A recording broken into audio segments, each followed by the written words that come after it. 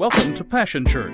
For more information about Passion Church, please visit us online at www.passionchurch.tv. Now let's join the service already in progress.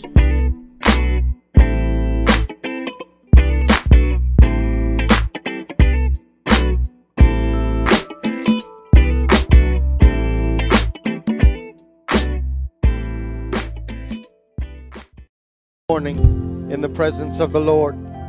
Well, we're glad you're here this morning. Let me just do a couple things this morning that I really need to do. I'm going to tell you at least three reasons as to why you should trust Him here in just a moment. But before I do that, I'd be remiss if I didn't welcome you to Passion, and we'll talk to you just a little bit later if you're a first-time visitor or a second-time returning guest, and we'll give you some instructions. But we're glad you're all here this morning. We're delighted that you're here. It's good to see you. Some special folks. Brandon Becker's here this morning, one of our missionaries. What's wrong with you, Brandon? It's like 6 o'clock in the morning where you're from, isn't it? Is it that early? Yeah. Is it 2 or 3 hours difference? Two.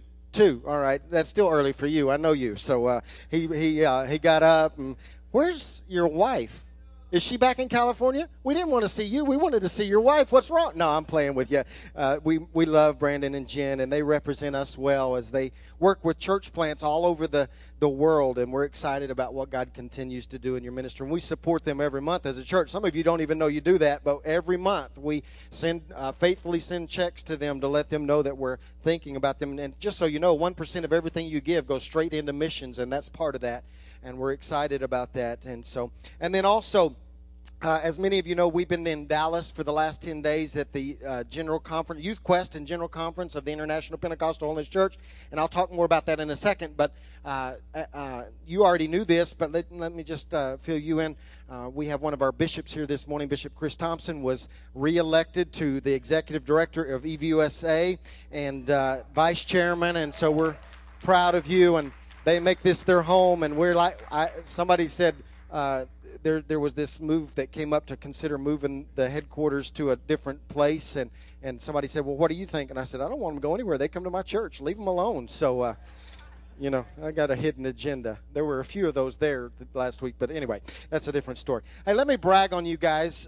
Some of you don't know, and last week in Youth Quest, we had, I'm sure it was announced on Sunday, I hope, but one of our entries into that fine arts competition won nationals, which is pretty significant. Our drama team won nationals, and had 2 third-place finishers, and Ashley won 3rd place in vocal solo female, and there was another drama we did that was 3rd place. So some good stuff happened there, and they represented well. But the other thing that struck me was you don't even realize the impact.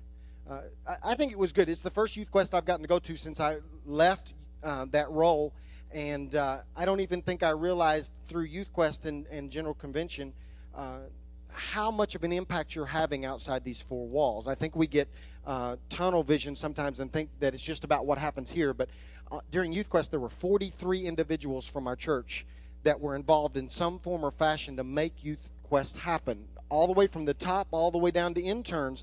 Charles Boyd, who attends here with his family, led the whole thing, and it was just a great event, and you were represented there well. And then last week, for our entire denomination, that's a big deal.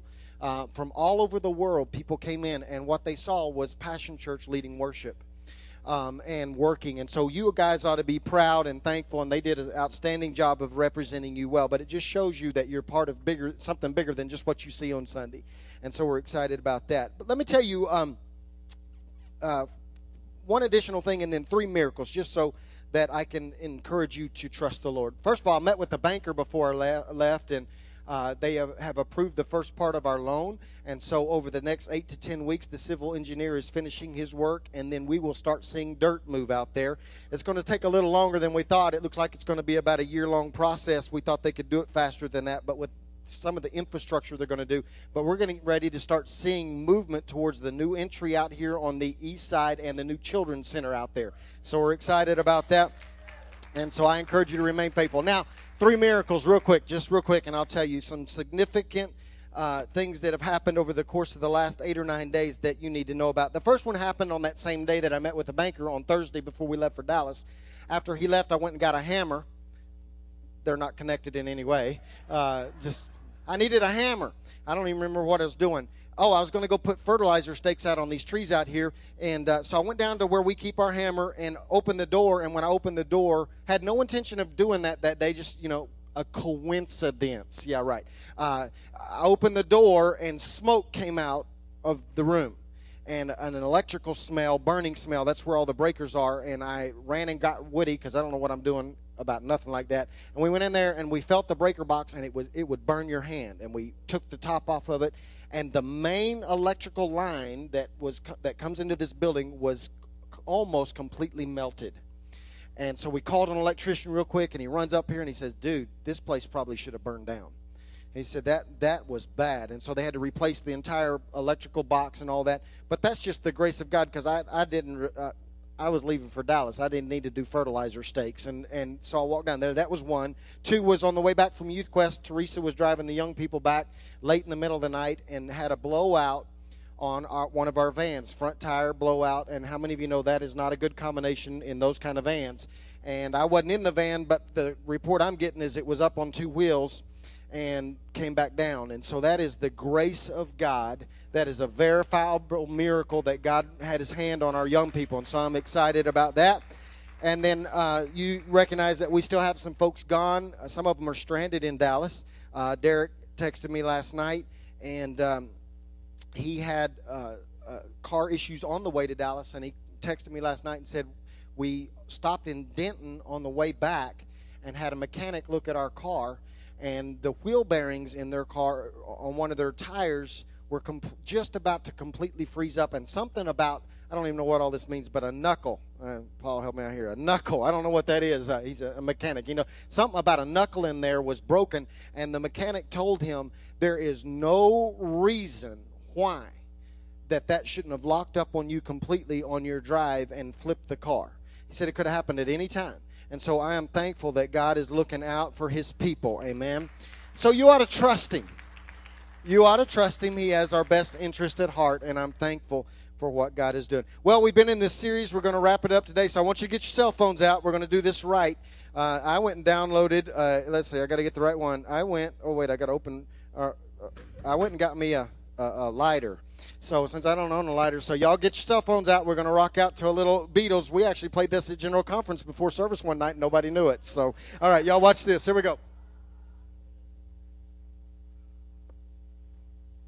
Hey, Jude, don't make it bad. Take a sad song and make it better. Remember to let her under your skin, and we begin to make it better, better, better, better, better,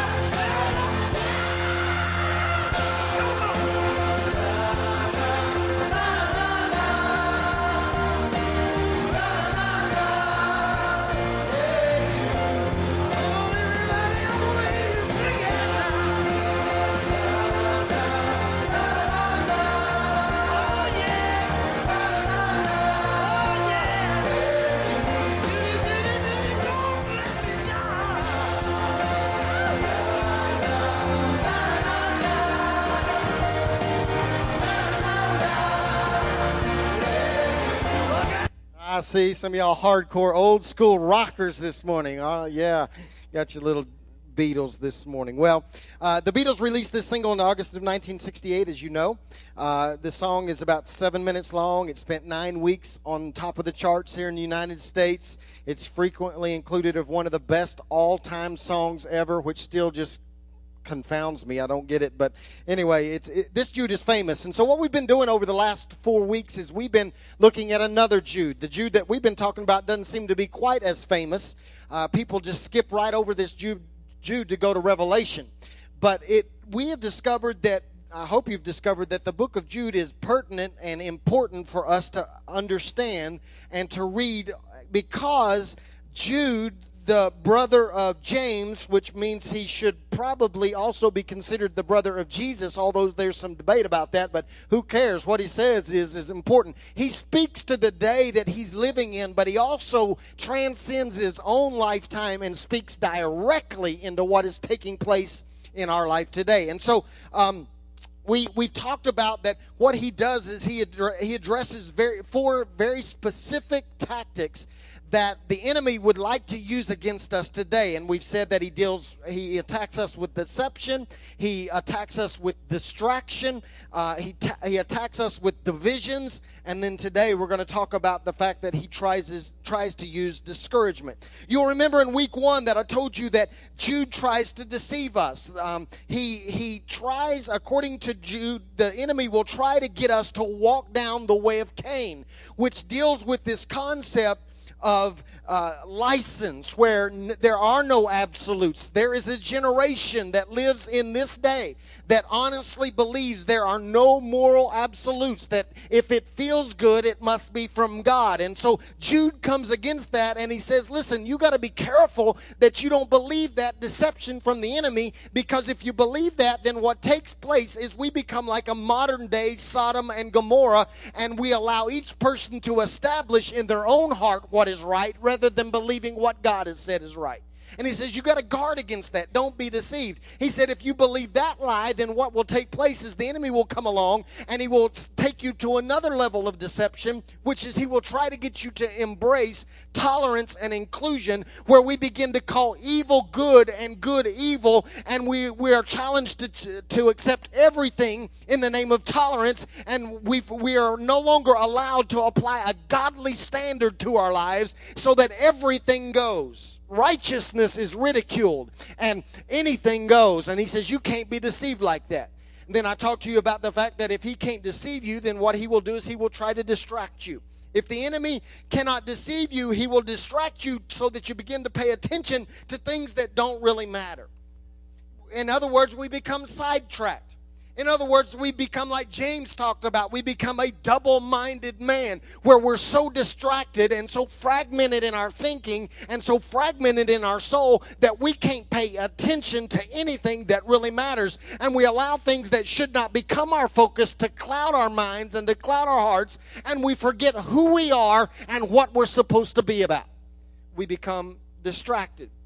I tried to remind you in that message that you are chosen. I tried to remind you that you are set apart, because Jude deals with distractions like this. He mentions Balaam, and he says Balaam used distraction. When Balaam couldn't prophesy against the children of God, he came up with a scheme by which they would distract the children of God who were on their way to the promised land, and he encouraged them to use a means of distracting them. Let them intermarry with your sons and daughters so that they will then begin to worship your gods, and they will become involved in sexual immorality, and they will become distracted, and they will never enter into the fullness. And I told you that if the enemy cannot deceive you, he will distract you, and he will cause you to come up short so that you don't live in the fullness of everything that, man, I'm already preaching week 2 again. Didn't even mean to. See, our mission is simple, and our mission is exclusive, and it is this. And I want to remind you again, our mission is to know him and to make him known. That is what matters. Jesus is at the center of everything that we do, and so we should focus on that and not become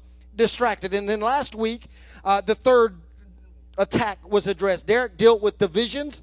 He dealt with the fact that if the enemy cannot deceive you and he cannot distract you, then what he will do is he will get you involved in divisions so that you will separate yourself from people that God intended you to be connected with. Y'all didn't get that? I wasn't here to preach it, so let me preach it just a minute. Come on now, help a brother out. I need to talk about that. Some of you think that you just don't like folks, and you're missing the blessing that God intended to bring through that person to you because you're divided. Yeah, and so he knows that there are people that God has ordained as compatriots and components in your journey to your destiny, and if he can, he will divide you so that he can conquer you. So complainers don't just talk, they kill. Y'all missed that. I went too fast. Complainers don't just talk. When they open up their mouth and they begin to complain like Jude talks about, they literally bring death into the body. And so you cannot be divided by complainers. When you choose this, what you choose to say determines whether you're cooperating with the devil or whether you're cooperating with God. Cliques may comfort you, but they destroy us. How much time and energy is wasted on dividing things that don't really matter or further the kingdom of God, and we allow divisions to cause us to be unable to move forward in harmony. I just want to say to you this morning that I'm glad we don't deal with divisions here at Passion. I'm glad we're in this together. I'm glad that black folks can sit next to white folks, and white folks can sit next to brown folks, and brown folks can sit next to yellow folks, and yellow folks can sit next to polka-dotted folks, and we can all get along because we recognize that we're in this together. We're not fighting different enemies. We're fighting one enemy, and we are in this together. I'm delighted this morning that we had a family come from the apartment complex, which will probably be here in second service. And the lady told me, you know what made me decide to come back to your church? And I said, no, what? She said, she's a Caucasian, and she said, I was sitting several rows back, and an African-American family with a little baby was sitting about 7 rows up from me, and the baby started crying, and they took the baby out of their lap, turned, and gave it to a Caucasian family behind them, and they rocked them to sleep. And she said, at that moment, I recognized that I was in a harmonious body of Christ, and that is what the body of Christ is. So I'm preaching right now that we're not divided. We're into this together. This is not about skin color. This is not about political agendas. This is about the fact that we are part of the body, and we believe that his kingdom can come on earth as it is in heaven. You might as well get along with every race, creed, and color, because we're all going to be together anyway. If they name the name of Jesus, they're our family. Woo, I feel good this morning. Dog. Didn't even mean to get all excited. I ain't trying to preach Derek's message. He did a good job. So let's wrap this up. Jude reveals that if the enemy cannot deceive you, and if he cannot distract you, and he cannot divide you, then what he will do is he's got this trick that he holds back, because he recognizes that this trick is one of the most devastating. It's like his ace up his sleeve. He holds it in reserve, and he brings it when he needs it. And because he understands that if we're spiritually prodded, what we will do. When you sit in a series like this, what we will do as Christians is we will rise up and recognize deception. And we will guard against that. He recognizes that when somebody stands up and say, get focused, you will go home and you will begin to focus your life again. He recognizes that when people rail against division, you will recognize the attack of the enemy. And so what he does is he causes us to walk in week after week with a fake, painted on smile on our face, and we endure and accept the last attack and act like nothing's wrong, because the last attack that he brings against us and he's so effective with is discouragement. Discouragement. It's the weapon of mass destruction, if you will, because we never seem to understand or even discern where this internal attack originates from. And so we find ourselves, for no apparent reason, we can't put our finger on it, we find ourselves discouraged. From all outward appearances, it would seem that there's no reason for us to be discouraged. When you stop and think about it, you should be encouraged. But for some reason, so many of us find ourselves down in the dumps. Y'all got quiet on me. Thinking about you, aren't you? From outward appearances, it seemed like everything ought to be great. Your spouse treats you with respect. Your kids aren't out shooting up and messing up. Your job, although it's stressful, is fulfilling to you. You're surrounded by your friends. Your church is doing its dead level best to provide you with an encounter with God on a weekly basis and to equip you to deal with your daily life. And yet, with all of that going for you, you still seem to be down in the dumps, ready to curl up in a fetal position and pull the covers over your head and turn off the lights. You just can't seem to shake it off or rise above it, and you're discouraged. But why? Why am I discouraged? What is causing me when all of this is going right? We used to sing this old song, count your blessings. Name them one by one. And we do that. We go, oh, I'm blessed because this, and then yet we still find ourselves discouraged, doom and despair. Even though the sun is shining, grumpy and unapproachable. Don't elbow your spouse. Sulking, stepping on your own bottom lip, overcome by dark clouds in your own mind.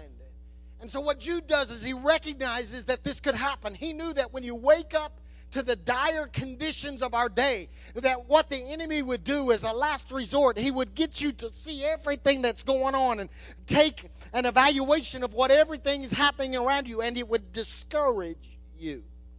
Let me see if I can help you. Jude says it like this. He says, see if this doesn't darken your day. Verse 8. This is exactly the same program of these latest infiltrators, dirty sex, rulers thrown out, glory dragged in the mud. The archangel Michael, who went to the mat with the devil as they fought over the body of Moses, wouldn't have dared level with him or against him a blasphemous curse, but simply said, no, you don't. God will take care of you. But these people sneer at anything they cannot understand, and by doing whatever they feel like doing, living by animal instincts only, they participate in their own destruction. Y'all feel better now? Okay, just want to say, I'm fed up with them. They've gone down Cain's road. They've been sucked into Balaam's error by greed. They're canceled out in Korah's rebellion. These people are warts on your love feast as you worship and eat together. Feeling any better yet? Yeah. They're giving you a black eye, carousing shamelessly, grabbing anything that isn't nailed down. They're puffs of smoke pushed by gusts of wind. Late autumn trees stripped down, clean of leaf and fruit, doubly dead, pulled up by the roots. Wild oceans leaving nothing on the beach but the foam of their shame. Lost stars in outer space on their way to the black hole. Feeling better yet? Enoch, the seventh after Adam, prophesied to them, look, the master comes with thousands of holy angels to bring judgment against them all, convicting each person of every defiling act of shameless sacrilege, of every dirty word they've spewed out of their pious filth. These are the grumpers, the bellyachers, grabbing for the biggest piece of pie, talking big, saying anything they think will get them ahead. But remember, dear friends, that the apostles of our Master Jesus Christ told us this would happen. In the last days, there will be people who don't take these things seriously anymore. They'll treat them like a joke and make a religion of their own whims and lusts. Feeling uplifted yet? These are the ones who split churches thinking only of themselves. There's nothing to them. No sign of the Spirit. I don't know how you read that, but I just want to tell you that's not a pretty picture. You don't. Those are not the passages you put on sticky notes and put up on your mirror to encourage you in the morning. Grumpers and bellyachers and man, the condition of our society is not only breathtaking, but hear me this morning, it is absolutely heart-taking. In fact, that is the literal definition of discouragement. Discouragement is defined, it means to lose heart. It means to become disheartened, to lose courage. It means that someone reaches in and takes our heart, takes our passion, takes our enthusiasm, and dismisses it. Discouragement leaves us going through the motions of life with no heart. We sing, we preach, we testify, we pray, but with no heart. It's the fact that the joy of our salvation is long forgotten. And Jude says that with all of this going on around us, if we're not careful, what we will do is we will begin to examine the condition of our day, and we will become beaten down, and we will lose heart, and we will become discouraged. It would be easy to give up. It would be easy to throw our hands up and quit. It would be easy to throw in the towel and walk away and say it's never going to change. It would be easy to be like that character in the comic strip that has that individualized rain-filled cloud perpetually over our heads. Discouragement. I mean, I understand it. I do understand that if you're not careful and if you're not guarding against this trick of the enemy, that what you do is you begin to examine the condition of our culture, and it is simple to become discouraged. When you look around and you see that men are lovers of their own selves, when you look around and you recognize that they have no love for God, when you recognize that evil is celebrated, when you recognize that righteousness is hated, when you recognize that evil men and seducers get worse, and not only do they get worse, they continue to prosper. Anybody got a problem with that? I need to have a conversation with God, because I'm kind of aggravated that those that are so nasty still prosper. Ain't nobody else having that problem in here? I'm having problems with the fact that they can do everything against God's word and everything against God. They can shake their finger in our face and laugh, and yet they still go laughing all the way to the, y'all ain't even there. Kill them all, God. No, that's not what I'm saying. Kill them all. No, I'm not saying that. But it doesn't stop there. When you wake up and you examine the culture and it takes your breath away and almost takes your heart away, you would think that then what we could do for encouragement is we could look at the church. And yet when you look at the church, what you see is that so many have departed from the faith, and they give heed to seducing spirits and doctrines of devils, so that now they believe everything anybody says, and they don't read the Bible for themselves, so they don't know what's right and wrong. Y'all ain't here this morning. When you see a generation and you examine the church world and you recognize that there's a generation that has no commitment to it's going to get tight in here, has no commitment to church anymore. We live isolated lives with no understanding or appreciation for the need of relationships. We never seem to recognize that that typically their first step away from God is usually indicated by their first step away from God's people. Y'all miss that. Usually, our first step away from God is indicated by our first step away from God's people, because we are a body. We are connected, and a body cannot live on its own. You've got to be connected. And yet when we examine the church world, it's easier just to sleep in. We're deceived and we're dominated by culture instead of being focused on Christ. We're living on the peripheral things. We're settling for mediocrity. There's no push for excellence. We're self-centered. We're self-seeking. We're self-absorbed. We're sensual. We're fleshy. And we express no need for the Spirit. And Jude recognized that when you begin to look around at culture and you find no encouragement, and then you shift your attention to the church and you become even more discouraged by what you see because they ought to know better, he recognizes that the attack of discouragement will be a significant attack on us and can impact us if we're not careful. Hey, Jude, what are we supposed to do? I mean, you turn on the news and it's discouragement. You read the newspaper. Well, we don't do that anymore. You get on the internet and read the news and you're discouraged. You flick on Facebook and everybody's down in the dumps. And Jude, what are we supposed to do? Are we supposed to let the enemy steal our heart, beat us down? Hang on just a second.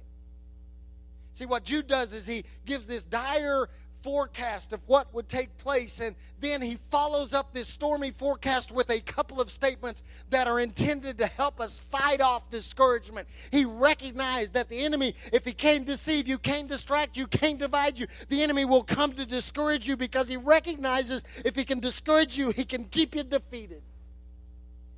And so he makes some statements this morning that you've got to tag into and understand, because if you can tie into these statements, they'll help you to be encouraged rather than discouraged. Oh, I know I haven't read it to you. It's verse 20 and 21 and 24. He says this: "But you, dear friends, carefully build yourselves up in this most holy faith by praying in the Holy Spirit, staying right at the center of God's love, keeping your arms open, outstretched, ready for the mercy of our Master Jesus Christ. This is the unending life, the real life." Then he goes on in verse 24 and he says this: "To him who is able to keep you from stumbling and to present you before his glorious presence without fault and with great joy." Jude knew that if we don't change our focus, if all we did was examine our culture and examine the church, we would fall prey to discouragement. And he said he recognizes that you can't look at all this without losing your heart. So Jude comes along and he says, come on, folks, focus on 3 very specific things, and it'll change your life. Let me see if I can help you. Let me say it like I would say it. Jude is in verse 20 and 21 and verse 24. After giving this dark, gloomy forecast, belly achers and lust-filled people and divisions in the church and immorality and a modern-day Sodom and Gomorrah, in verse 20, 21, and 24, he says this, see Jesus again. I can't even get an amen because y'all so beat up by life. Jude knew that if we could get our eyes on Jesus, that Jesus has the ability to take the dis out of disencouragement. He can bring courage back. See, I already told you in week 2 that we must fix our eyes according to what the writer in Hebrews told us. We should fix our eyes on Jesus again. In other words, Jude and the writer of Hebrews are imploring us to get our eyes off the sin in the street and get our eyes off the sinner in the pulpit and refocus our sight, our eyes on Jesus, because he recognized that whoever would be standing here or whoever would be standing out there is nothing more than a man. But he recognized that if we could get our eyes on the man, that our focus on Christ would permeate our lives, and we would recognize that we're not discouraged anymore because we look to the author and the finisher of our faith, and it has an impact on us. Because see, here's what he does. He says, here's why you got to get your eyes on Jesus. He says, because only Jesus can keep you on your feet. Go read it in the King James. He says, to the one that is able to present you standing, to keep you from stumbling. See, some of you have been down on your back, and some of you have been down on your knees, and some of you have been curled up in pain. And Jude says that if you could get your eyes on Jesus, he can keep you on your feet. I got news flash for you this morning. You do not have the ability in your own strength and power to get back up on your feet when life knocks you down. The only ability you have is to refocus your attention on Christ, because Christ has the ability to pick you up and dust you off and stand you back up on firm ground. He can strengthen the weak. That's why in the Old Testament the Bible says that David declared, or it was said about David, that David encouraged himself in a new car. He got a brand new chariot, had spinners on it. And so he's all encouraged all of a sudden. David encouraged himself with a new pair of jeans. You don't understand it. David it was a cool pair of jeans. It had like stuff on the pockets and stuff. And so he was discouraged, but he got in. No, the Bible says that David encouraged himself where? In the Lord. The Lord is the one that brings courage back into our heart. It is the Lord that after we've been devastated, in that situation, David had lost everything, lost their families, lost their possessions. They'd been taken into bondage. He was afraid they were going to die. All of his men wanted to kill him, and down, discouraged, beat down life, his heart is gone. He encouraged himself in the Lord. Some of you are waiting for a man to encourage you, and we can't do it. Some of you are just praying that the pastor will pat you on the back and tell you everything's going to be all right. I got news for you. I don't have the ability to tell you everything's going to be all right, but I know the one that does. Jesus can make it all right. He can encourage you. You got to keep your eyes on Jesus, because Jesus has the ability to keep you on your feet. Not only that, Jude says he's the only one that can give you back your joy. Jude says that if you will refocus on Jesus, he will present you to the Father with what? Joy. Yeah, great joy. In fact, the King James, I like the way it says it. It says he will present us with exceeding joy. Now, I'm not trying to steal thunder from the next series that we're getting ready to start next week called Joyride. But I just want to tell you this morning that you don't have to be discouraged. I want to tell you this morning that you don't have to be afraid. Yes, the outlook looks bleak, and if all you do is focus on what's going on around you, then you're going to be discouraged. It may look storm-filled, but you've got to know that if we would simply focus again on Jesus, if we would simply look to the hills from whence comes our strength, if we would change our outlook and focus on our Savior rather than on our society that's consumed by sin, well, then if we would look at Jesus, He would present us with exceeding joy. I have some questions. When is the last time you looked past your neighbor to Jesus? When is the last time you looked past the worship leader to Jesus? When is the last time you looked past the pastor to Jesus? When was the last time you looked past the person 3 rows up from you that rubs you the wrong way to see Jesus? Have you seen Jesus lately? We used to sing, lift up your heads, your redemption draws nigh. If you would ever lift your head up and see Jesus, then the joy of your salvation would return. Why can't you keep joy when you're looking at everything else? Because everything else is not what gave you salvation.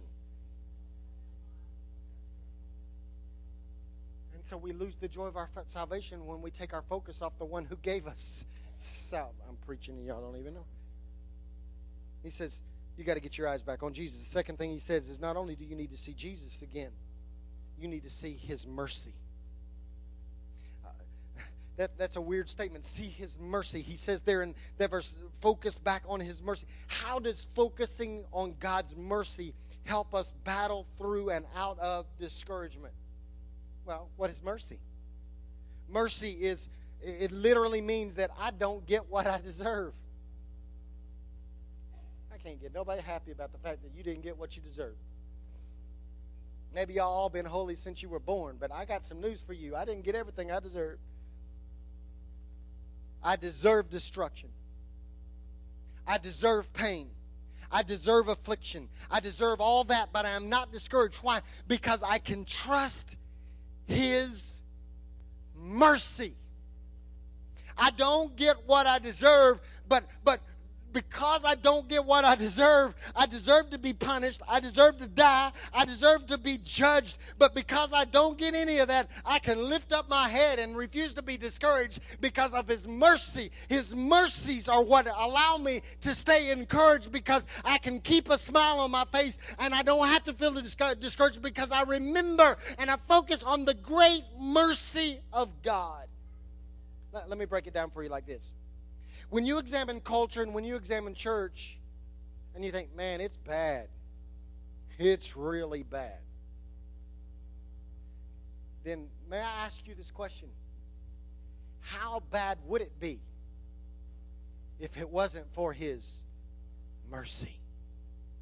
I'm encouraged this morning that I feel better about my culture and I feel better about my church and I feel better about what I see in the mirror when I examine it through the lens of His mercy, that He loves me, that He loves us, that He loves our world so much that He extends His mercy. His mercies, that should cause you to feel better. I don't get discouraged this morning because His mercies are new every morning. I don't even have to rely on yesterday's mercy. There's a fresh supply of mercy today, so I don't have to be discouraged because I focus on His mercy. I just came to tell you that Jude wants you to know that if you would just see Jesus again, you wouldn't get discouraged. Quit looking at your check account. Quit looking at your doctor's report. See Jesus again. He trumps all that.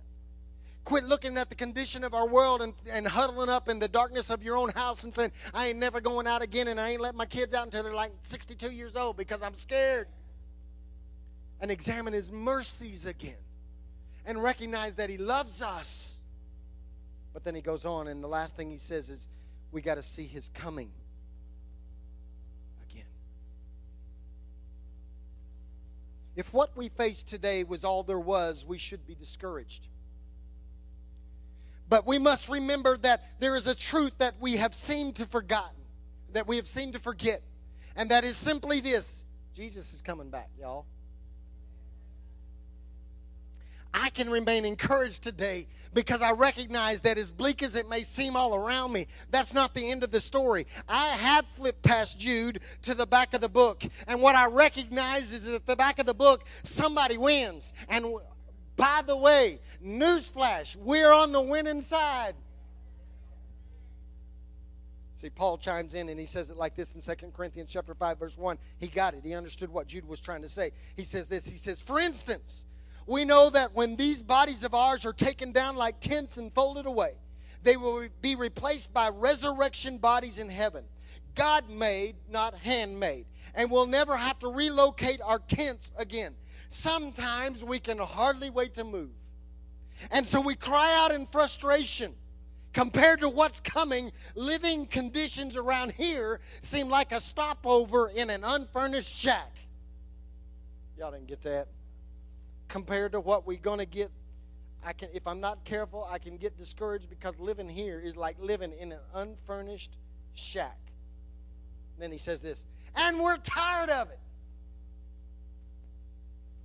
We've been given a glimpse of the real thing, our true home, our resurrection bodies. The Spirit of God whets our appetites by giving us a taste of what's ahead. He puts a little heaven in our hearts so that we'll never settle for less. Why is it so important for us to get our eyes back on His coming? Because Jude understood and Paul understood that we can take courage because He will present us without fault. We have a hope. By the way, we have travel plans. I want to make an agreement with you, a covenant with you. When's He coming? I don't know. But when He comes, we go. Pre-trib, post-trib, mid-trib, I don't know. When the eastern sky breaks open, sayonara. Catch you later. I'm out. That ought to encourage us. There is a hope. We have a rescuer for whom we are waiting. Here's our problem. We have allowed the pendulum to swing way too far. We used to only talk about His coming. And so what we would do is we became escapists in our mentality. And I'll Fly Away became our anthem. And so we became no good here because we were only focused on there. And so we didn't care if everybody was dying and going to hell. Anyway, we're out of here. That's all we ever talked about. That's all we ever sung about. That's all we ever cared about. And so because of that, we knee-jerk reacted and swung the pendulum to the other side. So now all we want to talk about is how do I get ahead? How do I make friends and influence people? How do I have healthy relationships? How can you grow my checking account, Steve? Preach to me about how I can grow my checking account. Never recognizing that now we become so focused on the now that we can't deal with what's going to happen one day, and we've forgotten to focus. And so what happens is our head comes down, and we only pay attention to what is coming on right now and what we're going to do this week, and how am I going to make my car payment, and how am I going to get my kids to act right, and how am I going to feed my dog, and how am I going to get my education, and what job am I going to take, and who am I going to marry? And we forget that our life is nothing but a vapor. It's here today and gone tomorrow, and there is a greater day coming, and we are supposed, get this, we are supposed to live with expectation. It is difficult, listen now, it is difficult to be discouraged when your life is full of expectation. If we refocus on that day, then what is happening today isn't so discouraging. There is a day coming. We can't forget about it. And although it may look bad at your work tomorrow, and although your family may be having difficulties, and you don't know what you're going to do, I need to remind you this morning that Jude says you need to focus on Jesus again. You need to focus on His mercy again. And you need to focus on His coming again, and recognize that this isn't the only day, that there is a day coming, and our life has to be filled with expectation where we keep an eye peeled, recognizing that any moment. It's getting harder and harder to get people in this day and age to get excited about Jesus coming back. And because of that, we become extremely discouraged. I don't know who you are today. I just know that what the Holy Spirit told me as I've been prepping for this whole series was that the day would arrive on this last Sunday of Hey Jude, and there would be people under the sound of my voice that feel like quitting and feel like giving up. And life has stolen your heart, and you really don't know what to do. You're not deceived. You're not distracted. You're not divided. But for some reason, you're discouraged. And you don't even know why. And I just came to remind you, you don't have to be discouraged. And you don't have to live defeated. And you can get your head up when you get your focus right. I want you to stand with me this morning.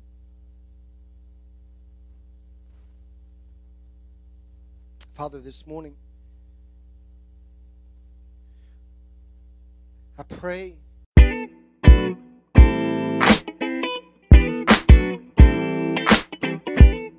It's been a privilege to have you join us for this time of ministry. To find more Passion Church resources or to make a donation online, visit www.passionchurch.tv. Remember, you can't live without passion.